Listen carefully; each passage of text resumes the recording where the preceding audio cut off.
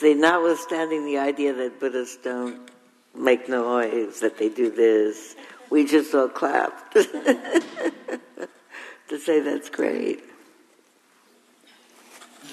And so what other piece of new news do we have? Larry, is this really your last day here? Yes, it is. Okay, so you stand up now. This is everybody else's first day here. This is Larry's.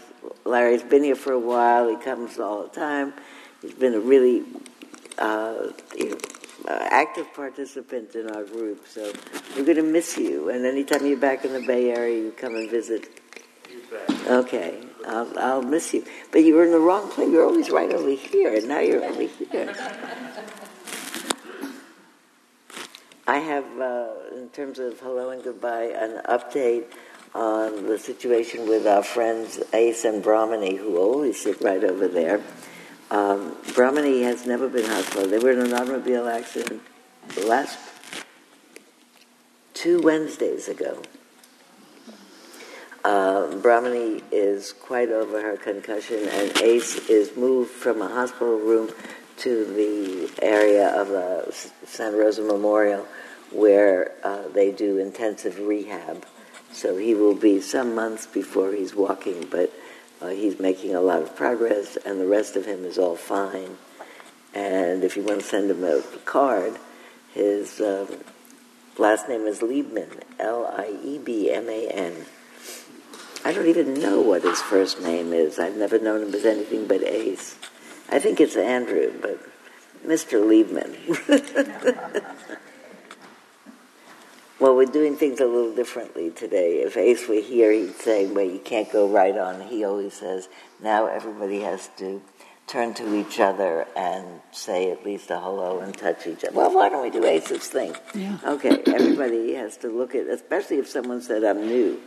Then especially if they said, I'm new, then take a little bit of time and say your name and invite them to come back. I'll talk to Kate for 1 minute. Ready, set, go.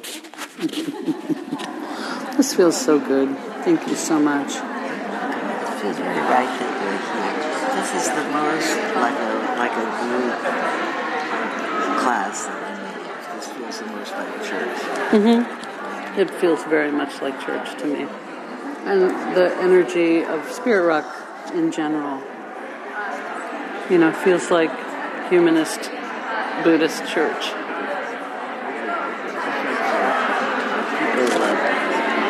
People last week, I think, it was in between Rosh Hashanah and Yom Kippur. People always say to me, Happy New Year. They would never have problems with the fact that I'm a Jew. Mm-hmm. Back in the day, when I came out, it's a big deal. Mm-hmm. Yeah. Well, I think Spirit Rock has been part of the reason for that.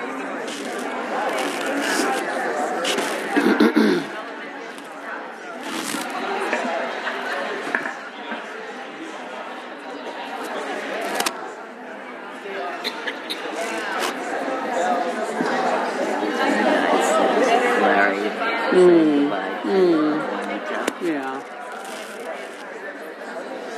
There's another class that does this.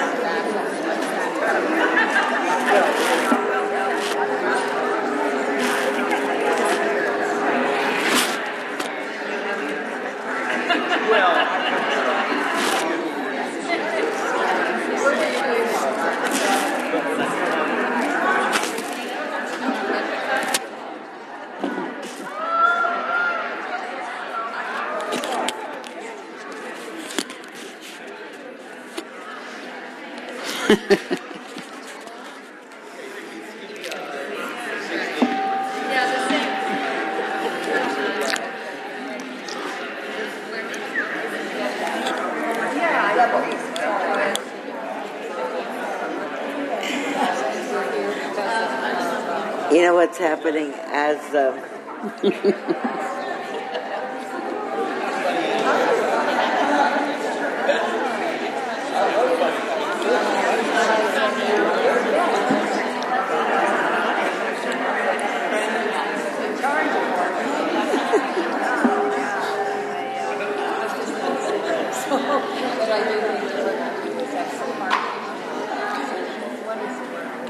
One of the things that I've been talking with Kate about in the last 2 minutes is that that's actually whether or not Ace is here. That's one of the more important things that we do here is we talk to each other. And one of the things that I think that Buddhism in the West is now moving out of is the impression that other people have of Buddhist communities, that they are contemplative all the time and that no one speaks in an ordinary tone of voice. They don't laugh or touch each other or do regular things. And I think that we just do regular things. And in the middle of the regular things, we companion ourselves and we share with each other the basic understanding that life is complicated and that we can actually manage to do it when we do it as a community, when we support each other and recognize that whatever we're doing and whatever travail is happening to us, it's happening to us because we're human beings, and it's one of the things that happens to human beings.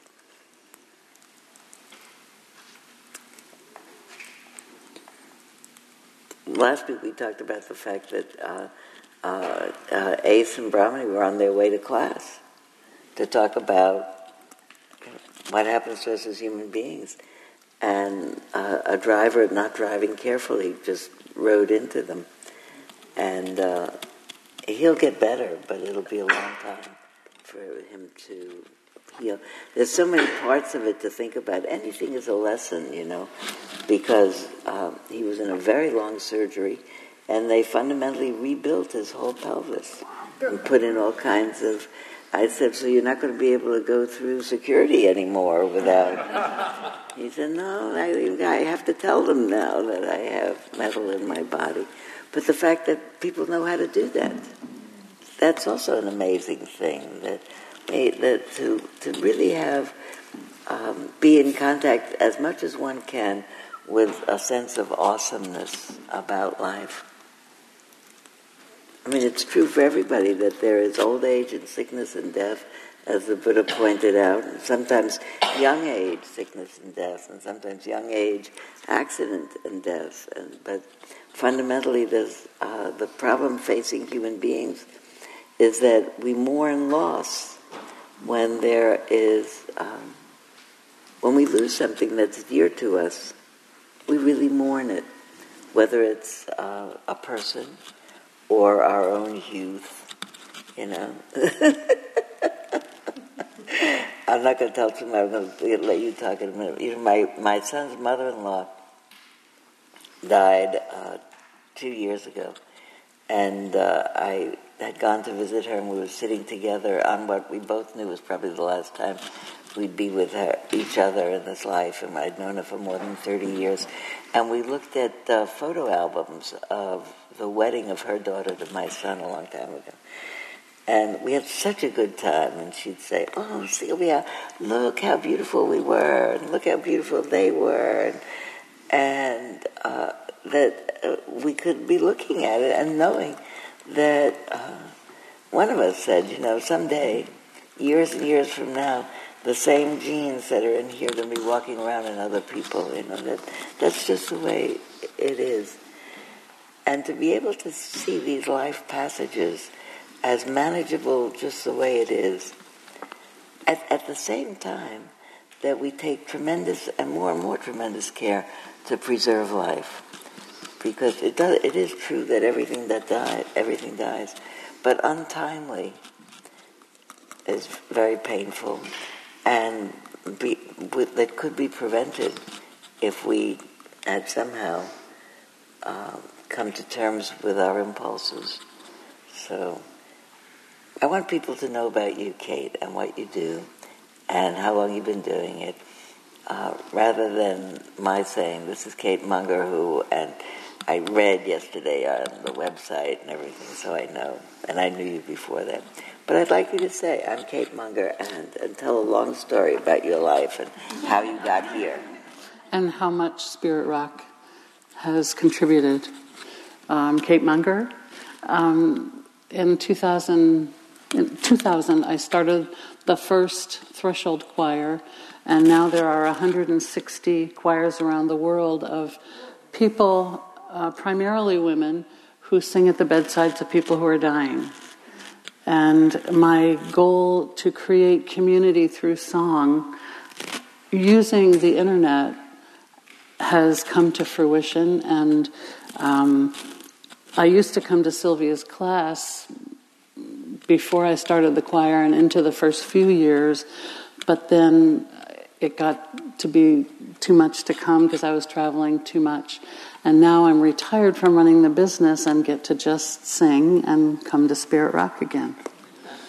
And we go, when invited, in small groups, 2, 3, sometimes 4 people, and sing mostly to people who might not have a community of faith or their church's choir to come and sing for them. The lyrics, the poetry of our music is very humanistic, very natural, very non-religious, and yet tremendously sacred and deep. Yeah, I was just about to help you. Thank you. And, okay, then I'll start to whisper. And it's mostly original. Choir members have written pretty much all of our music. And it is a beautiful adjunct to community healing, meditation, making community in many places. And it's really a joy to be able to bring it to you this morning. And I was here 3 months after I started the choir. I volunteered at the International Buddhist Teachers Conference because His Holiness was coming. And I wanted to see him with my own eyes. And it was a tremendous experience to witness such a peaceful, forgiving human being. And I'm so grateful to have received his blessing right after I started the choir. A year or two later, I received a blessing from Pete Seeger on the choir, and I figured, His Holiness and Pete Seeger, I've gone to the mountain.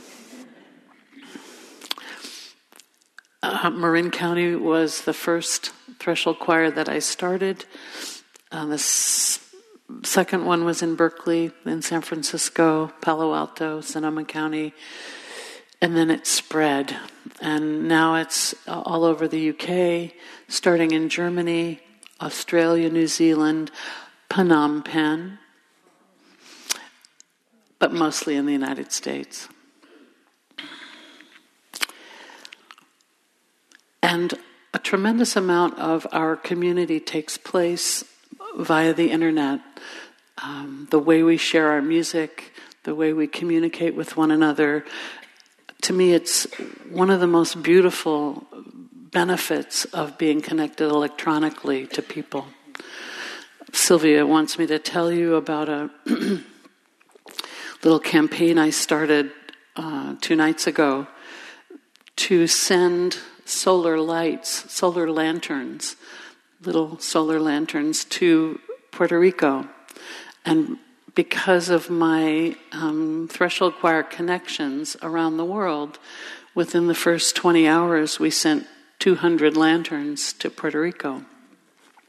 It's ongoing, and I'll tell you how to connect with it if you're interested. And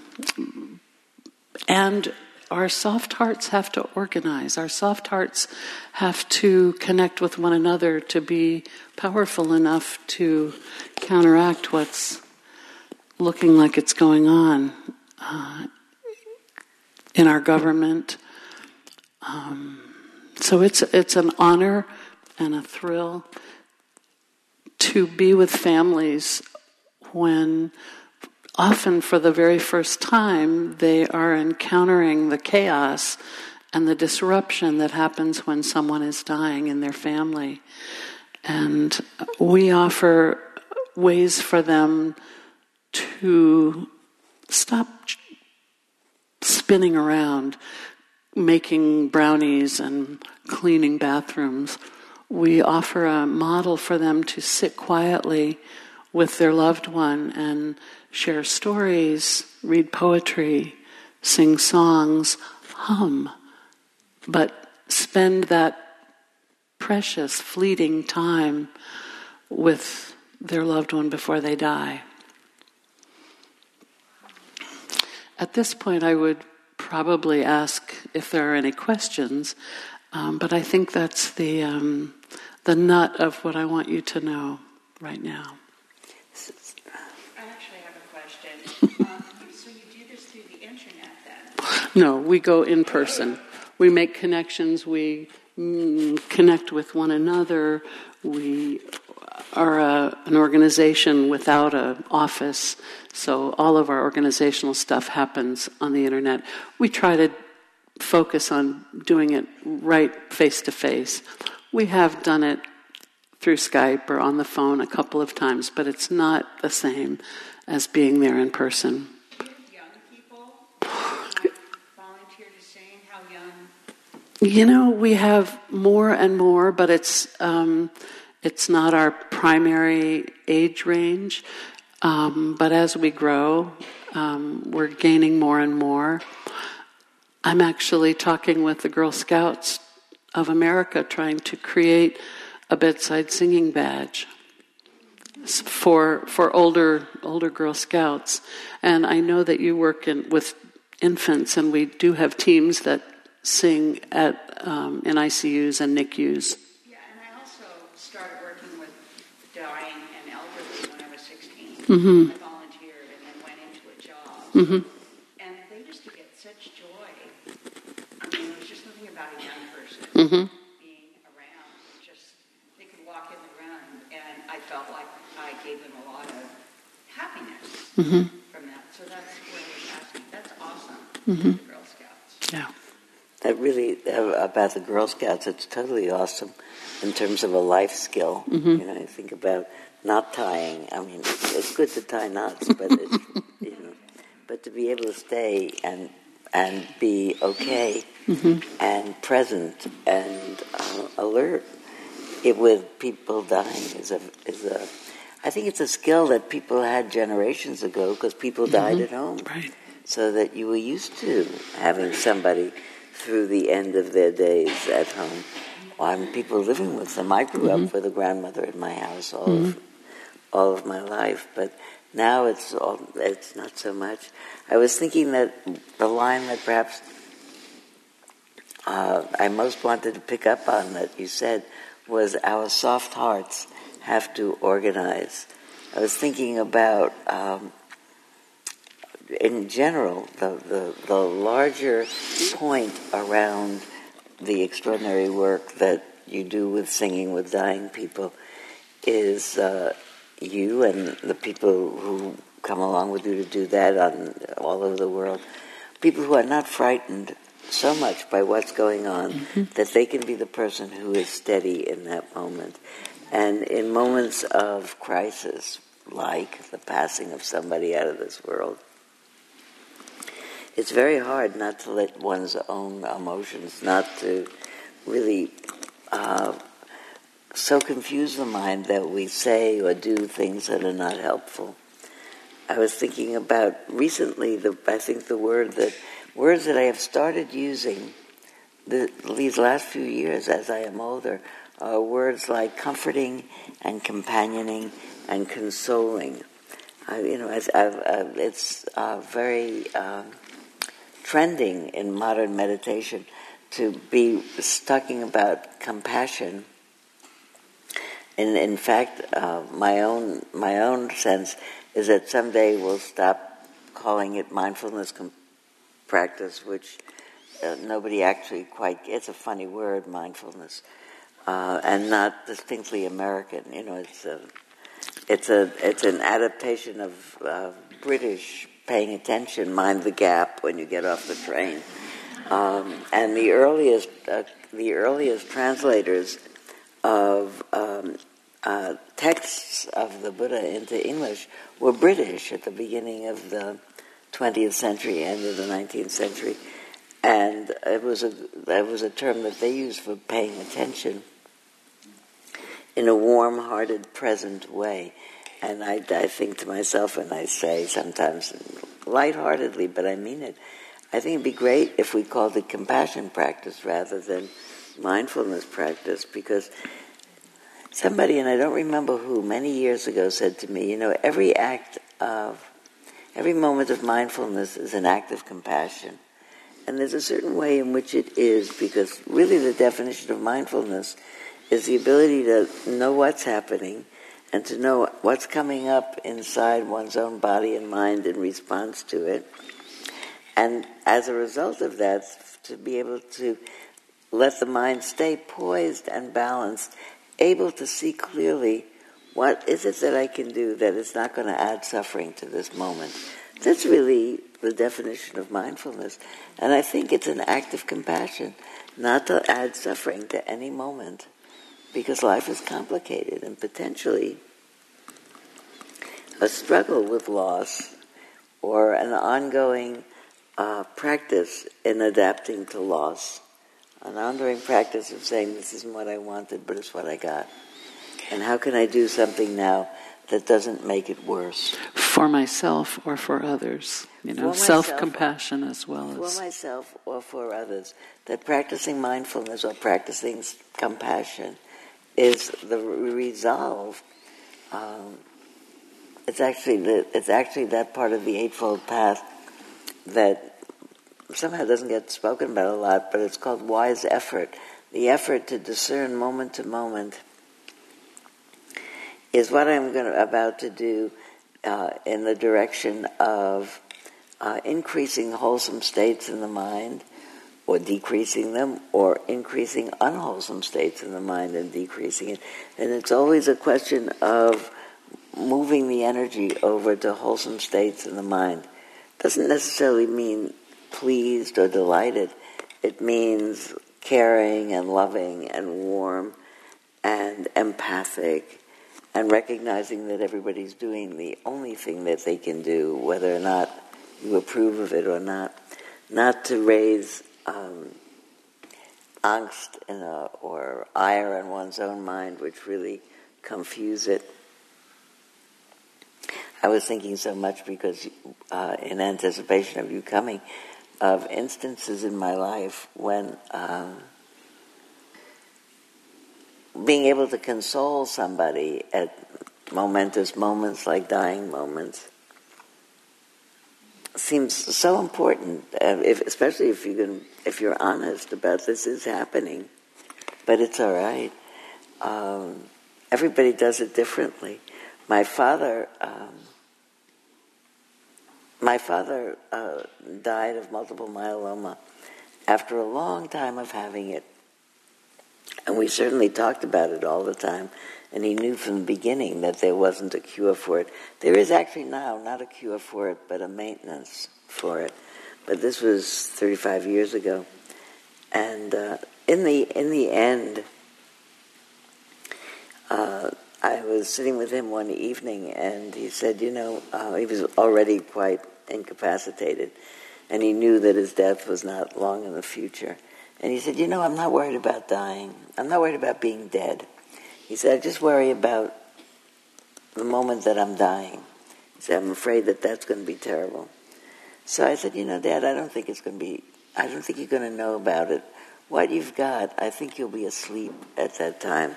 So when it happens, I think you'll probably not be conscious in that time. So you won't even know about it. He said, you think so? I said, yeah, I think so. He said, okay, turn on the ball game and we'll watch. And so I love that story, because you just have to reassure moment to moment, this moment is okay. This moment is really all right. That's all we can ever tell anybody. Mm-hmm. So I don't know what the next moment is going to be like. I don't know what the moment is going to be after. I don't know anything about what happens after people die. That doesn't seem as significant as this moment can be okay. That's why I think our invitation to bedsides from people who are looking forward to being consoled in the moment, because they're inviting to their bedside people who believe we're all going to die. And not everybody in our culture shares that belief, especially people without gray hair. And I think it's an act of great comfort to say, please come and sing for me, and we'll all explore together what this mortality journey means. I think, actually, I thought about it earlier this morning in anticipation of your being here, that being sung to must be the first thing that happens to us of comfort in our life, along with being fed and kept warm, of course. But, people who have, I think everybody who's had a child and is in a good health after they've delivered the child, and the child as well, is you start to talk to it right away and sing to it. And well, and you probably, if you're a singer, you sang to it while it was within you. Yeah. And that was a really good introduction. Yeah. I wonder if anybody, there've been like hundreds of mindfulness research projects in the last 20 years, more than hundreds actually. I wonder if anyone has ever done a project with putting or one of those whatever machine, an EEG machine or an fMRI machine, over a pregnant mother's belly, and have they listen to the baby while people are singing. I don't think they have. I'm sure babies hear it. Yeah, I'd sure love to know. It would be interesting. I guess you could do it by word of mouth. I mean, by anecdotal. You could ask a room full of women. But imagine if someone sang to you. You feel better when someone sings you a lullaby. They all mean you're going to be all right. Everything's okay. And in the larger sense, everything's okay. I mean, even dying when you die. I remember reading Cutting for Stone. Did you read that? Yes, I did. That's a really powerful Beautiful book. And that where I think it's true that the first thing that first responders are taught to say to people that they arrive at their accident or their illness or their whatever is, you're going to be okay. Even that they might die. I mean, it doesn't necessarily mean that. And it doesn't have to, it could look really tragic when you get there. But you're going to be okay. They're also told not to say anything not okay, even if the person appears not to be alert or unconscious. That somehow you're going to be okay, calms down the nervous system, which is something in favor of healing happening. And you're forgiven the lie, if it is a lie. You just want to hear it. Yeah. It's like you fall down, your mother picks you up and says, "I'm kissing it and making it all better." How many people kissed somebody and said, "I'm making it all better"? Didn't the person that you kissed make it all better stop right away or soon? Because really, it hurts a little bit. It hurts part of it, but the other part is the indignity and the shock. And someone picks you up and says, "I'm kissing it," and it's all better. And we're sharing the attention of it. Yeah, and I'm acknowledging it, picking you up. You're cared for. How many people can remember being sung to by their mothers? So Sylvia, since we're all going to die, there's probably a chant or a simple song that we could now sing in a call and response kind of way. We're going to sing. Oh, we are going to sing. We are going to sing. We're first going to listen to singing. You want to start now? Or you want to give some instructions for them? Kate's going to go in the back with Jan and Jan and Karen. Karen. Because she felt it would be better not to see them singing. It would be better for you to be looking forward and just hear the singing. And I said that we normally sat quietly for 35 or sometimes 40 minutes. 35 seems good. And about that amount of time. They're not going to sing the whole 35 minutes. They'll sing a little while, then they'll sit a little while, then they'll sing a little while, then we'll sit. And I won't say anything. I'll just be here. And holding the space, and Kate will be back there with Jen and Karen. And afterwards we'll have time to talk about our experience and how it was for us, and maybe share something of how we are with this topic these days. The cover of this latest Lion's Roar magazine says death is the greatest teacher of all. And I noticed that when people, we'll talk more about it later. Why don't we maybe do that? Mm-hmm. I'd like to actually begin with that good suggestion that we all sing one song together. Okay. The lyrics are from Ram Dass. We're all just walking each other home. And I'll sing a line and you sing it back. We are all just walking each other home. We are all just walking each other home. We are all just walking each other home. We are all just walking each other home. We are all just walking each other home. We are all just walking each other home. We are all just walking each other home. We are all just walking each other home. You can pretend you know it, sing it through. We are all just walking each other home. See, you do know it. We are all just walking each other home. We are all just walking each other home. We are all just walking each other home.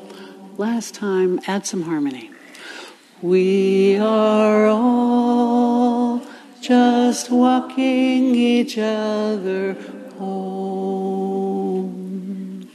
We are all just walking each other home.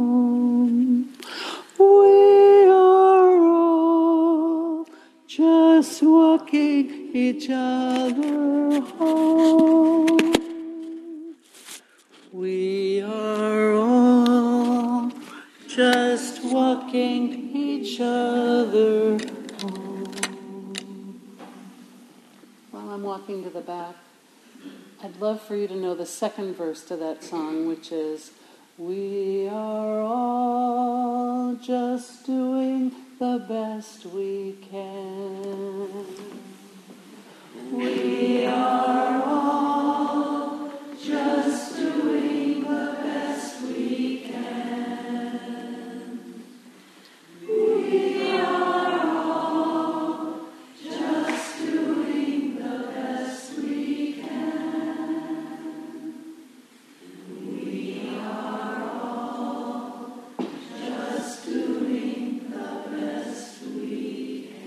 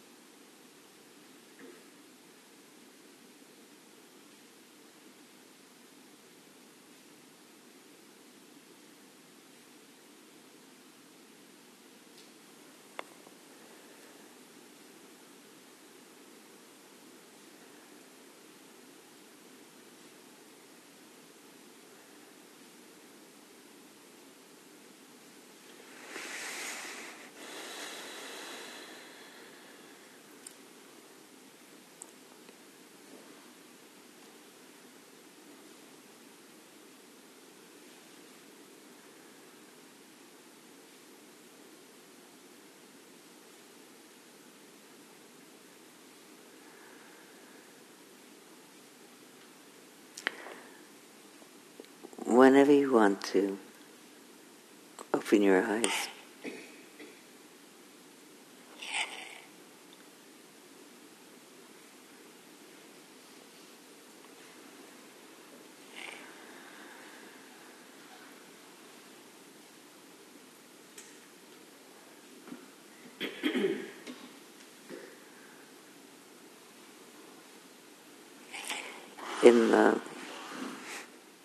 It's our habit at the end of sitting together quietly for people to feel welcome to mention who they're thinking about with special prayers.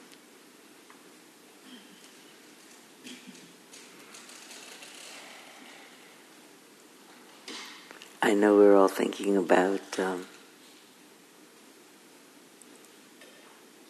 Ace Liebman, who's going to get better. I'm thinking a lot about my friend Rachel, who you all have heard about from me, who very likely is not going to get better from her condition, and who is comfortable with what's happening with her. And I hope she'll be able to be that way for the rest of her time. Who are you thinking about?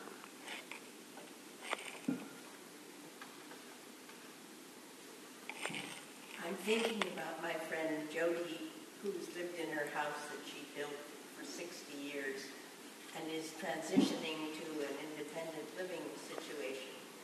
Nothing that's so extraordinary, but in my thinking with her and being with her, I realize that it's a transition that we all will take at some point, and so may it be filled with ease and well-being. I'm thinking about my cousin Michelle, who just yesterday finished radiation and had done chemo and a radical mastectomy for breast cancer and is now living cancer-free. And my cousin Howard, who is dealing with his second bout of cancer in his life, and got a really bad prognosis, but just yesterday got some positive news that maybe the tumor's shrinking.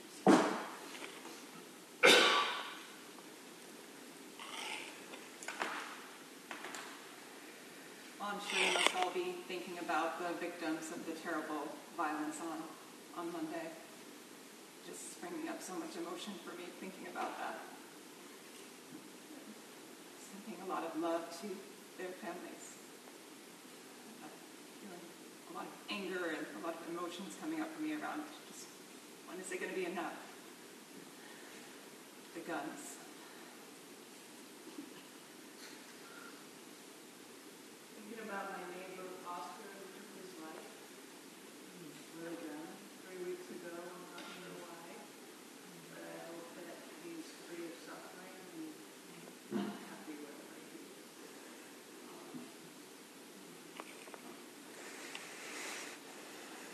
I'm thinking about my niece Marcy, who called me the other morning and had tickets to go to Las Vegas with her husband for the concert.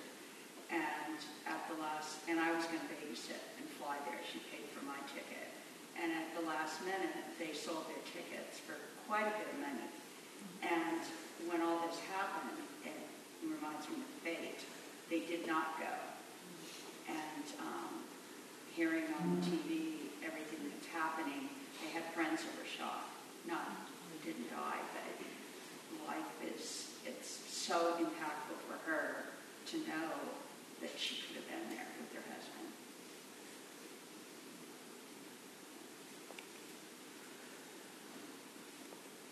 I can't help but think about my father-in-law, who had the pleasure, as did myself and my whole family, passing while Cantor David was singing to him. It was very beautiful.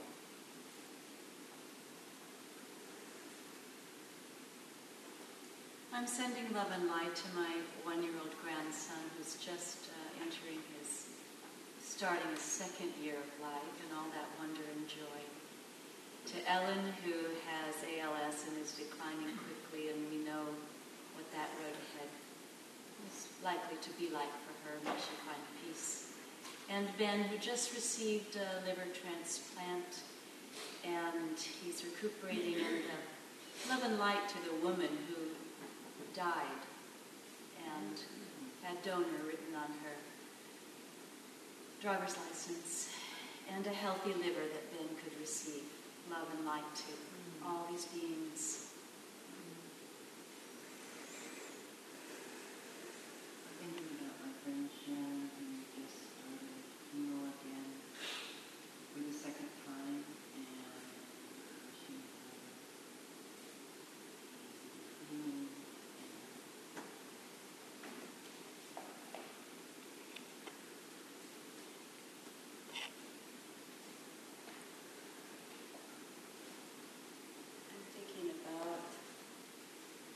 Childhood friend of my son's, who passed away 10 days ago at the age of 43. And I'm sending love and light out to all of us, especially his parents, as he touched our lives very gently.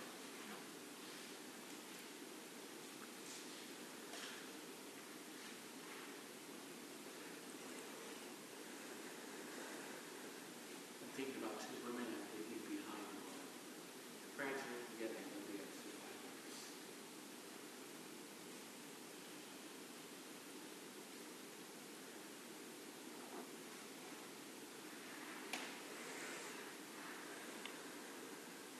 Thinking about my friend George, passed this week after living with ease as his liver failed from liver cancer.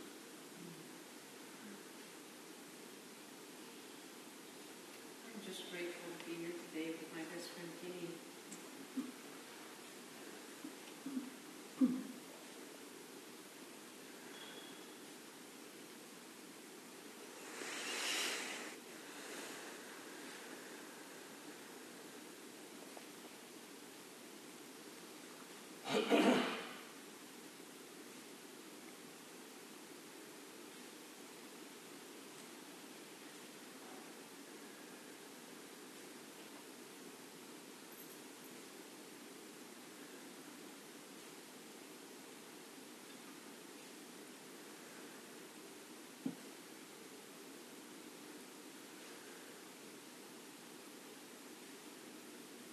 I'm thinking also of the young woman from Nevada, I think just over the hill, who was in Las Vegas with her husband, a policeman.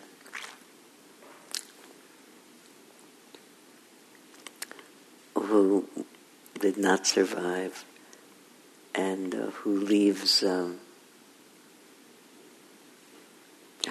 two children who are 10 and 13 years old.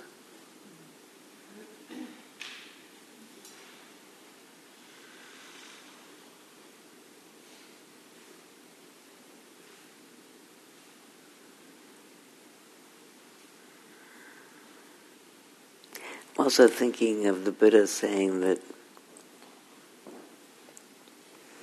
anyone who understands impermanence ceases to be contentious.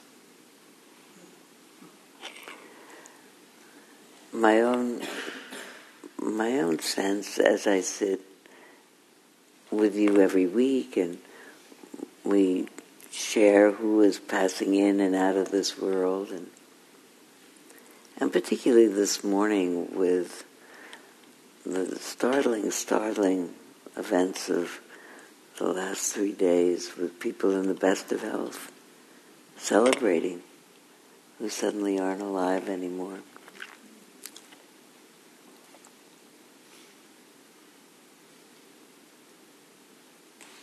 What's absent from me in moments like this,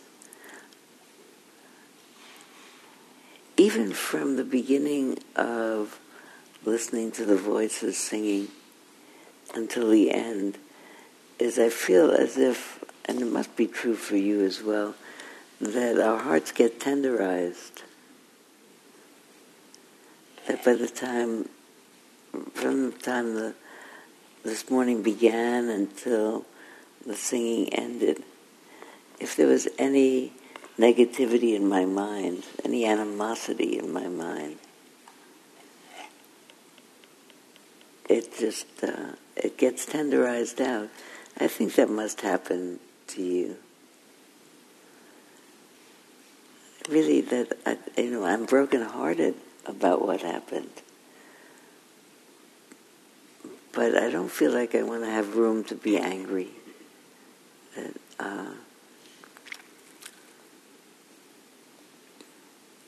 I think we can be mindfully brokenhearted. You can't fix it. Unlike death in general, it didn't have to happen. Death has to happen to everybody, but it doesn't have to happen that way. But still, it seems to me, I don't know, I don't even know why, but all the fight goes out of me when I just quietly sit with how brokenhearted I feel about that loss. And when I listen,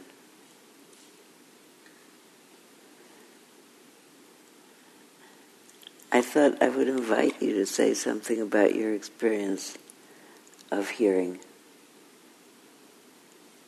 the Threshold singers. Do you want to say how you felt? What was your experience? As I listened, at first I was wishing they were mic'd.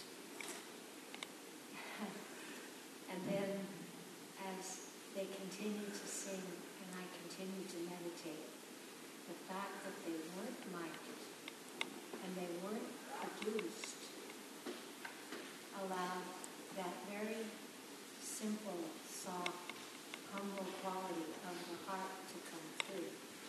And it touched me in a way that I hadn't expected, and I appreciated exactly that there was no production that covered the quality of the heart itself, so simple, so pure. Thank you very much.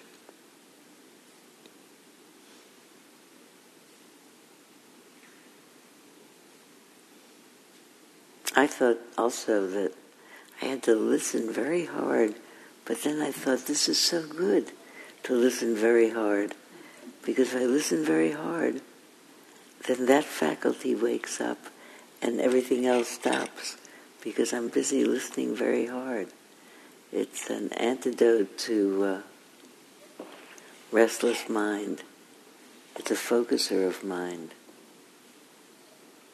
I'm sure that that's the plan, Kate. Is it not? One of the plans. What else? I found, without my mind intervening, I found my attention brought more to my breath and to balancing my breath and noticing my breath and expanding my breath, and the image that came up for me was inspiration. It was inspiring. Thank you very much. You just parenthetically, you remind me of the meditation instruction when people just begin to meditate and they're just starting to sit. I sometimes remember to say, for the first few minutes, just try to listen. And even though without people singing, the room is very, very quiet, there's a way in which when I listen, even in a very quiet room, as if I'm a sleuth and I'm just really trying to hear, my whole body presents itself to me more, because it is a way of focusing the attention, and it wakes up everything else. Wakes up the hearing, but it wakes up the feeling of the breath as well. maybe other people noticed it. Susan. When the singing began, I was very aware of listening to singers. And as I got deeper into my own meditation, when the voices came in, it felt more otherworldly, like I was listening to angels rather than singers. It felt like it was coming from the spirit.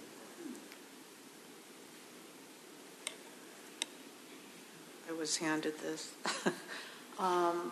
When I couldn't articulate the words, I just kind of let go into just feeling the resonance of the sound. And I was feeling, I take care of a lot of cats and do hospice care for them.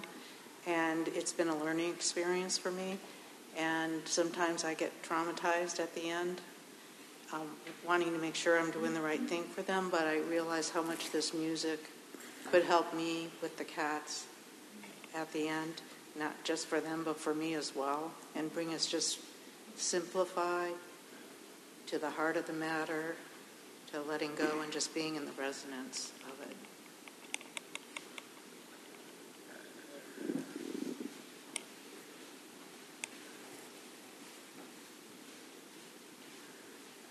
As soon as the singing started, even with the first song, I felt my heart kind of break open and just start pouring out through my eyes.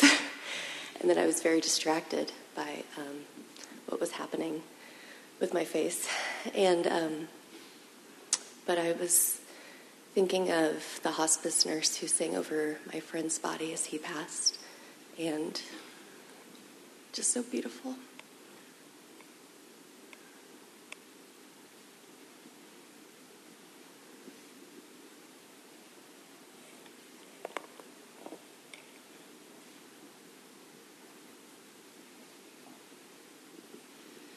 I'm definitely not a religious person, but I would agree if with the concept of angels, and that's what they must sound like. But as beautiful as it was, I found the moments of silence in between the songs had a beauty of itself also.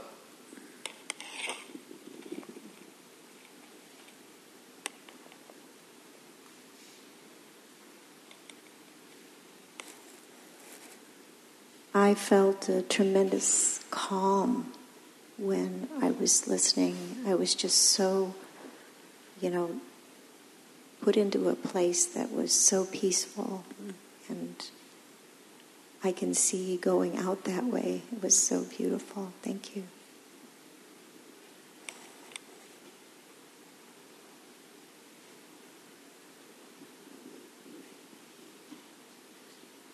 I do love the peace and quiet of Spirit Rock, and I try to spend some time at Glide Baptist Church, and there's singing and dancing, and that's something that's really engaging for me, and I kind of wish that we could have something like this now instead of when we're dying. Mm-hmm.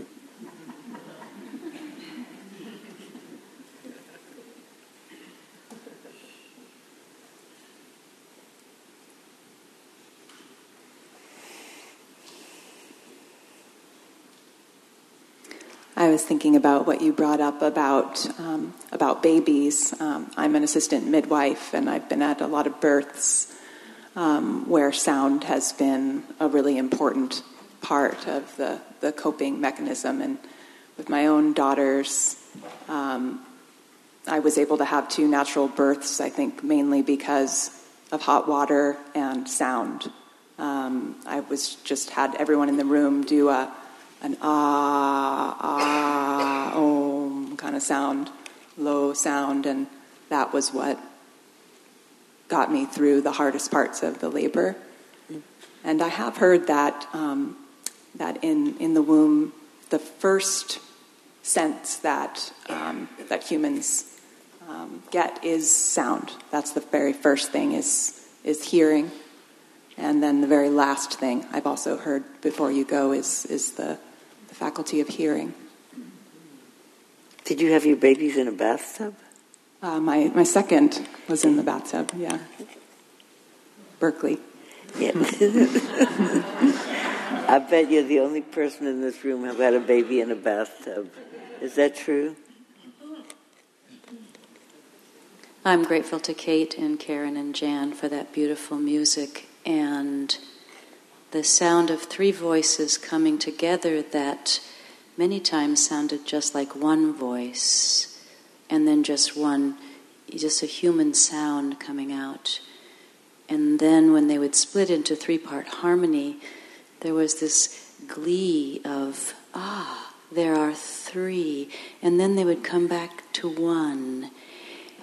And that moved through me in a new way, hearing the songs from the outside being sung to me by one voice, three voices, one voice, my own voice. Thank you, thank you. There you go. What struck me with the music, whether it's in death or with like inside a fetus or anything, is that in medicine now, we go so much to pills, even at the end of life and even in NICU with the babies. And yet massage, touch, the beautiful music we just experienced, these are all old ways that comforted people. And so, it makes me sad that we are starting to have pain clinics that look at acupuncture, different things like that. But years ago, and probably 25 years ago, there were doctors developmentally, when we'd have premature infants, that would watch how our touch as nurses affected their oxygenation, the tests and everything. And so these studies really have been kind of going on, but they haven't really exploded like probably they should. And sometimes I wonder if it's financial stuff too.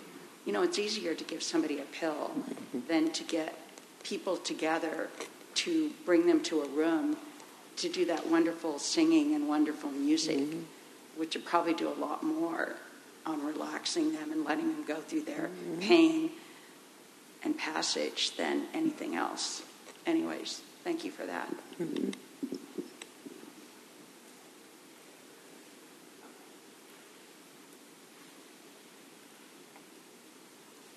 I was thinking about the fact that one of my sons is a physician and now in his mid-50s.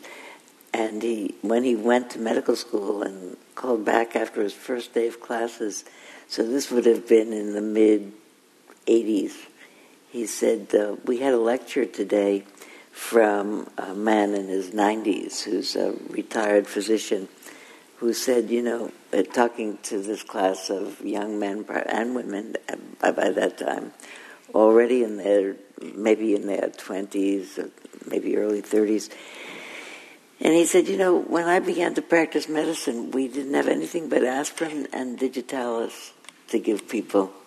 So we had to learn bedside care. And I remember that he called home, and that was his most significant day. And my own experience, and probably yours as well, is that the people who have been most helpful as healers to me have been the people who talk an extra minute or put their hand on yours or say something personal.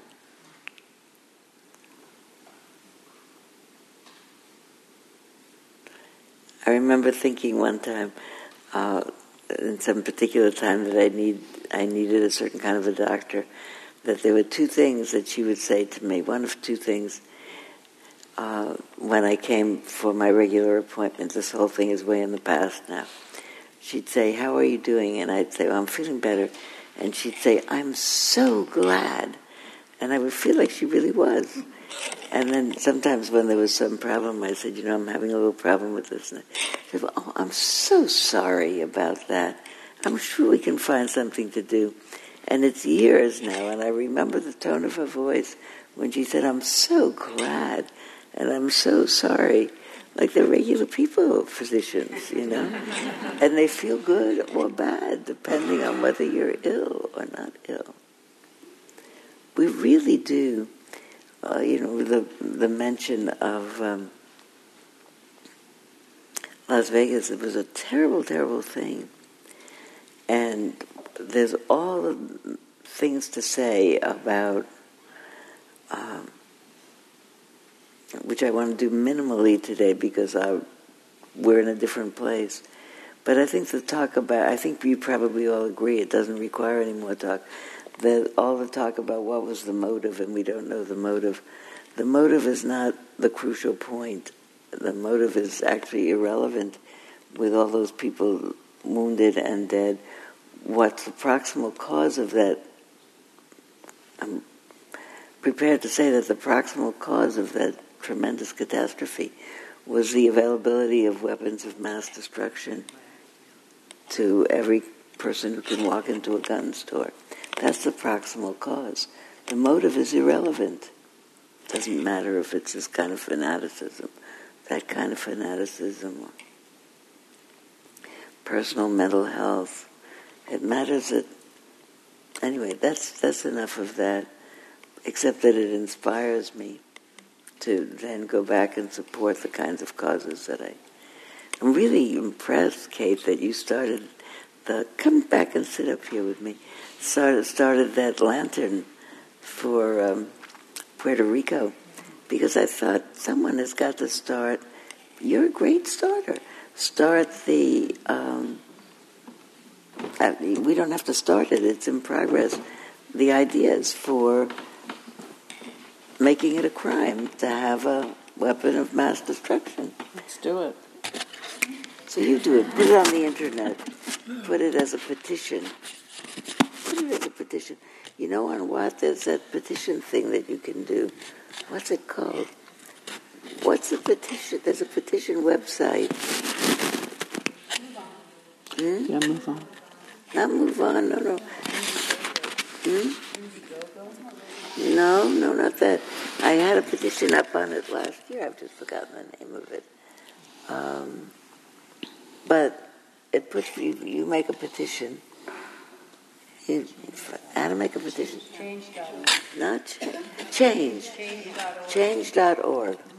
You put a petition.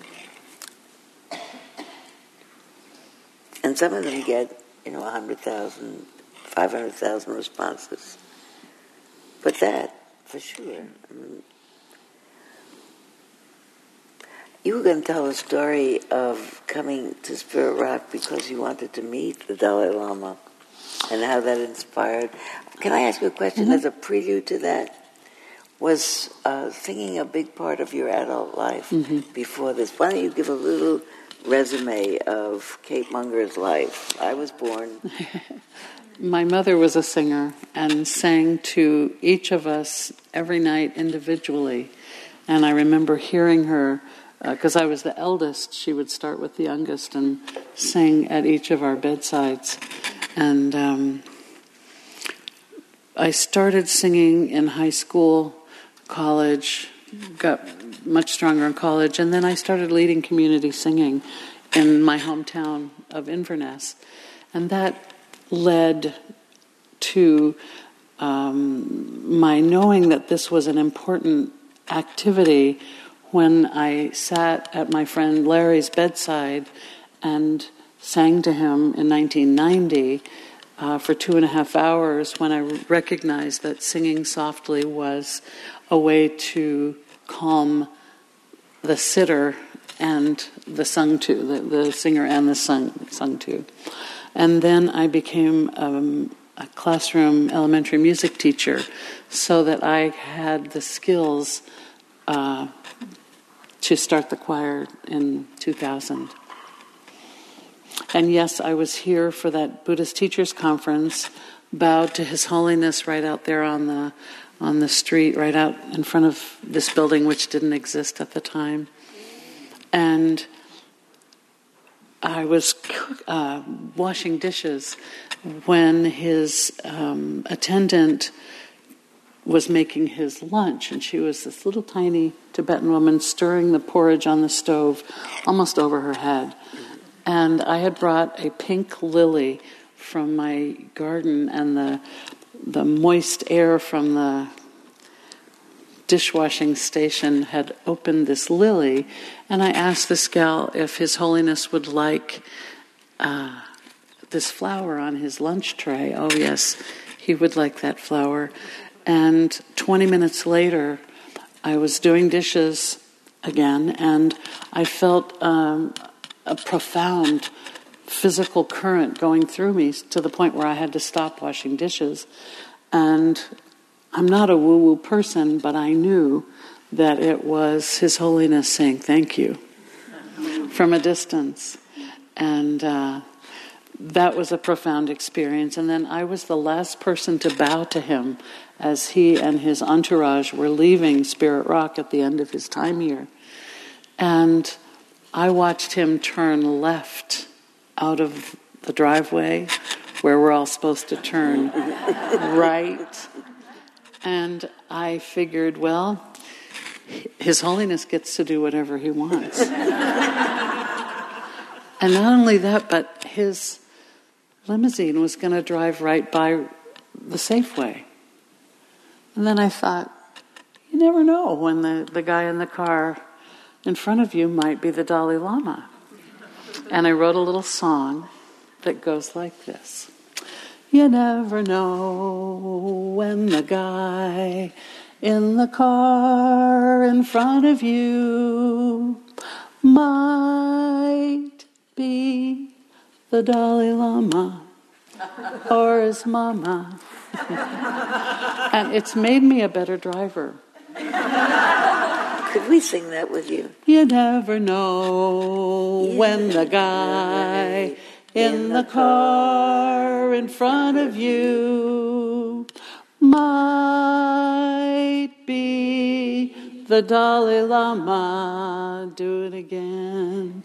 You never know when the guy in the car in front of you might be the Dalai Lama or his mama.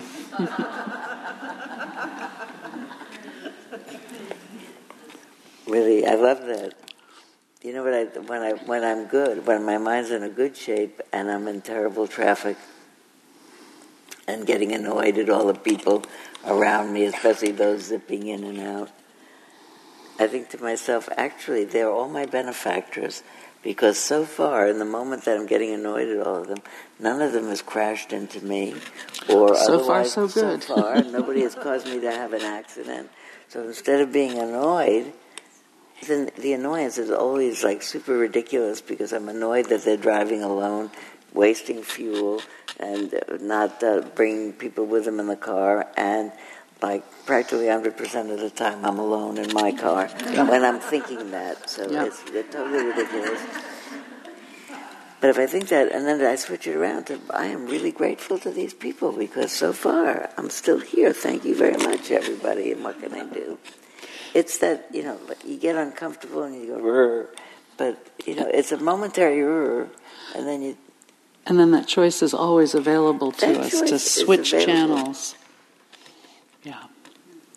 Singing to me is switching the channel. Yeah. It's always saying, I can take responsibility for how I am, how I'm feeling. And this kind of singing, because it's done as prayer without ego, it transforms instantly.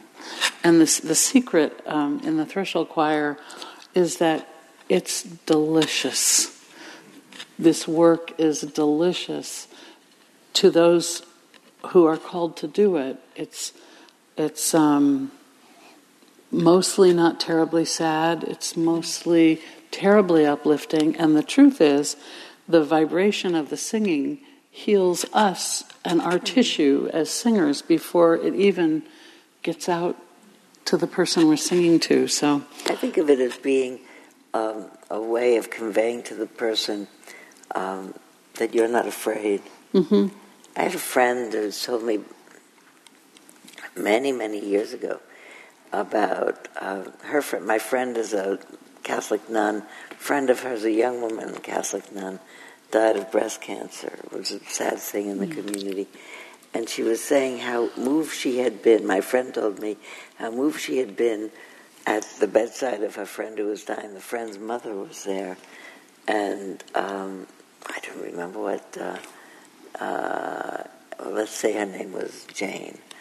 And her mother saying to her at a time that Jane was struggling with her breath, she said, "It's all right, Jane, you're just dying." And I thought to myself, how could she do a thing like that? But people of profound faith can be able to do that. You know, I don't know if maybe I could do that if my relative, may it not happen, would be dying of a natural cause. I think if my relative was harmed by somebody in a thing like this, I'd need somebody else to say that to me, or to hold me together. It's an impossible thought. I tried to think about how it would be. You can't even put that thought in your mind, can you? I'm thinking about your friends who sold their tickets. You know, they could have not. You know, it's just like that all the time. Don't know. I was thinking of, I didn't know if it was good to ask, how many people, when they were here during the time that the singing was happening, had the thought, I hope that someone arranges this for me when it's my time. I thought that will not be bad at all. When I started the choir, I thought it would be something that everyone would want. And it's not. It's a unique choice to ask for this kind of intimacy from strangers at a time that is fraught with questions and instability. And now I think it's way less than 40% of the population would ask for something like this. In America, in another country, another culture, it might be different. See, I remember just before we came in today, we were upstairs talking about it, and I said, the main thing is it holds your hand. I said, maybe I'll tell everybody, hold somebody's hand for just a minute. Hold somebody's hand for a minute. No, but don't leave anybody else. Susan, here's a person over here who needs a... Oops, there you go. Everybody's got a hand. Hold a hand. Okay, no. Hold an elbow. I think about it as like cross me over the street, what you do when you... I thought about one time when I was, many years ago, I was flying home from Southern California. Just a short flight from LAX up to SFO, but it was very tremendous bad weather all of a sudden. The plane was bouncing around terribly. And I thought it'd be all right. I wasn't terrified, but you think about it. You look around and everybody's trying to look. And there was a woman next to me who I didn't know. And I put out my hand like this, and she took it. And we just sat like that. And we didn't say anything until the bouncing finished. Then we gave back the hand. Thank you very much. But I think that's what we do when we're... the same thing happened to me shortly after that, and I was in one of those little, commuter flights between Boston and Portland, Maine, or something. It was a short flight with one seat on either side of a very narrow aisle in what looks like a flying cigar. It's such a small airplane. And you can't even stand up. And on the way up, it's bouncing terribly. And and I looked around for someone. And I was the only woman on the flight. And all these men looked very stiff upper lip and looking straight ahead. And I said, I'm not going to start with anybody. Right. But if they'd been women. Yeah. When I started the choir, the statistic that was really in the forefront of my mind was that 1 in 4 Americans have no one that they communicate with on an intimate basis, and that 1 in 4 Americans have one person in their lives that they communicate with on an intimate, ongoing basis. To me, that said, half of the American population is completely isolated. And the way I know to become unisolated is to sing with people. And so that was a real focus, real purpose in, besides the bedside aspect, it was to create a community of people who are connected by beautiful poetry and lovely singing. How did you come from being a school music teacher to suddenly having a Threshold choir? You just asked some people? Mm-hmm. I knew a lot of singers at the time, and they knew a lot of singers at the time, and then the internet was a tremendous help. And in 2003, a beautiful article happened in Real Simple magazine that apparently has found its way in every doctor's office across the country and is staying there. It's not leaving. And that article gave us a meteoric rise. Did you go personally to all those choirs in the whole world? I've been to 100 of them. People get together and say, all right, we want to do this now, Kate will come. Mm-hmm. When they sing in other countries, they sing in another language? Mm-hmm. Yeah, they translate our music. We're translating it here into Spanish so that we can sing to people in their native language. How do you say we are just walking each other home? Caminando, how does it go? Caminando todo juntos a nuestro hogar. Yeah, and soften my heart is suavizando mi corazón. Oh, suavizando is wonderful. Yeah. Suavizando mi corazón. Oh, I love it. First of all, the things that you say are such nice things. We're just all walking each other home. I can hear that Ramdas saying that, and I think, of course we are. Mm-hmm. Of course we are. I always think of that with holding hands, you know. When I'm in airports, you see people walking along holding hands, like this, 2 adults, and you see parents holding the hand of a child down here. Child is up, the parent is down. And then you see, like a grown-up, an adult, holding up the parent and walking them. Mm-hmm. And I think we're just like changing who holds whose hand. That's right. And somebody, a friend of mine, my very same friend who's a nun who told me the other story, has a doctorate in a certain Spanish philosopher, his name was MacDonald, I think, whose whole thesis was that we are handed hand to hand through life, that some hands catch us, mm-hmm. and other hands put us in the grave, and in between we just are holding hands with people who are moving us one to another. And so seriously, in Carousel, I think you'll never walk alone. Oh yeah, that's a good one. Never walk alone. Our love is here to stay. You know, there are a lot of old songs that are wonderful at bedsides. So I want to know, how does the Threshold Choir support itself? At this point, exclusively by member donations. And we just started collecting data so that we can go to foundations and get more money. It actually doesn't cost much to run this organization.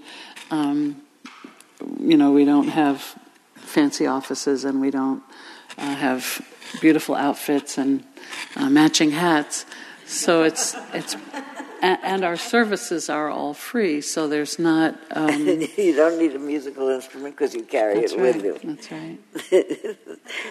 Well, I was thinking, tell about that, because people have put a certain amount of money in that box outside. which normally I would get. So on behalf of everybody here, I am going to give it to you as a present. Thank you. And I thought we'd give half of it to the Threshhold Choir and half of it to the Puerto Rican cause, or all of it to that, or all of it, whatever you want. But also tell people how they can sign up, because that way only I will be written down for being on the Threshhold Choir list. How will they get to be? First of all, if you want to find out more about the Threshhold Choir, you can go to our website, which is thresholdchoir.org. If you'd like to send more lanterns, solar lanterns, to Puerto Rico, you can give me your email address and I'll send you the email. Or it's Kate Munger, isn't? It's Friends of Kate is the name of the. It's a beautiful website. I went yesterday. Yeah, it is. The other thing is I could put the request up on the Wednesday morning email list. I don't know anybody looks on that Wednesday morning email. Not a lot. It exists for years, but not a lot of people look at it. I could put it on my Facebook. Oh, I did put it on my Facebook yesterday. There you go. I did. I put it on my Facebook That's the quickest way to get it then. Yeah, I did. But also, you could look at friendsofkate.org, and you could look at Threshhold Choir. Friendsofkate.org does not exist. Luminaid is the name of the company. Luminaid is the name of the company that sends the lanterns. And if you go to their website, there's a way to donate. It might not go through Friends of Kate, but I don't know how else. I think Sylvia's Facebook page is your best bet. Okay. You know what? I'll see if I can get my IT person to take out a piece of the singing and put it as an audio in the Facebook. Cool. Somebody's... Yeah. When will the lanterns be to the people, or how are they being delivered? They're being delivered from their association on the ground with an organization called Something of Hope. And they have established people on the ground that have trucks and welcome flights, and this is all happening very smoothly. They work because people stick them out in the day and they get the sun on them, and then they're just brilliant. Yeah. Then they have light at night.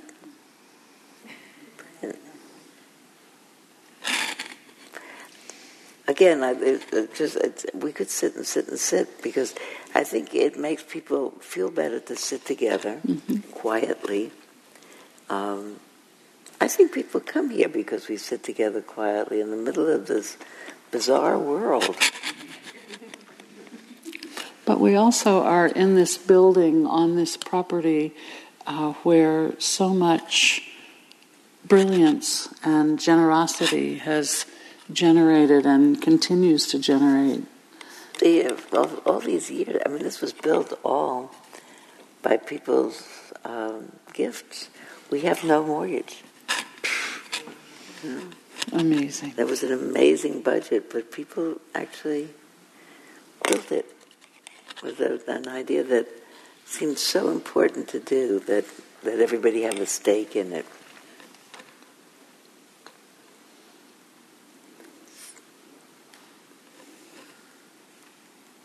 Really, thank you so much for coming. My great, great pleasure, and thank you for being good meditators and good singers. Could I tell one tiny more story? Yes. I wear 2 necklaces. One is a string of elephants, the other is a string of angels, and my spiritual practice is when people ask me about my necklaces, I ask if I can sing to them. And I sing So Many Angels, which we sang to you this morning. And a year ago I was on my way out of Oakland Airport, and I'd forgotten my picture ID. And I went up to the Southwest ticket counter hoping for a miracle, and the woman behind the counter said, "I remember you, you're going to sing for me." And I said, "Yes, I am. And not only that, I'm going to ask you for a miracle." And she said, "I love miracles. I love making the angels work." And she got me right on that airplane.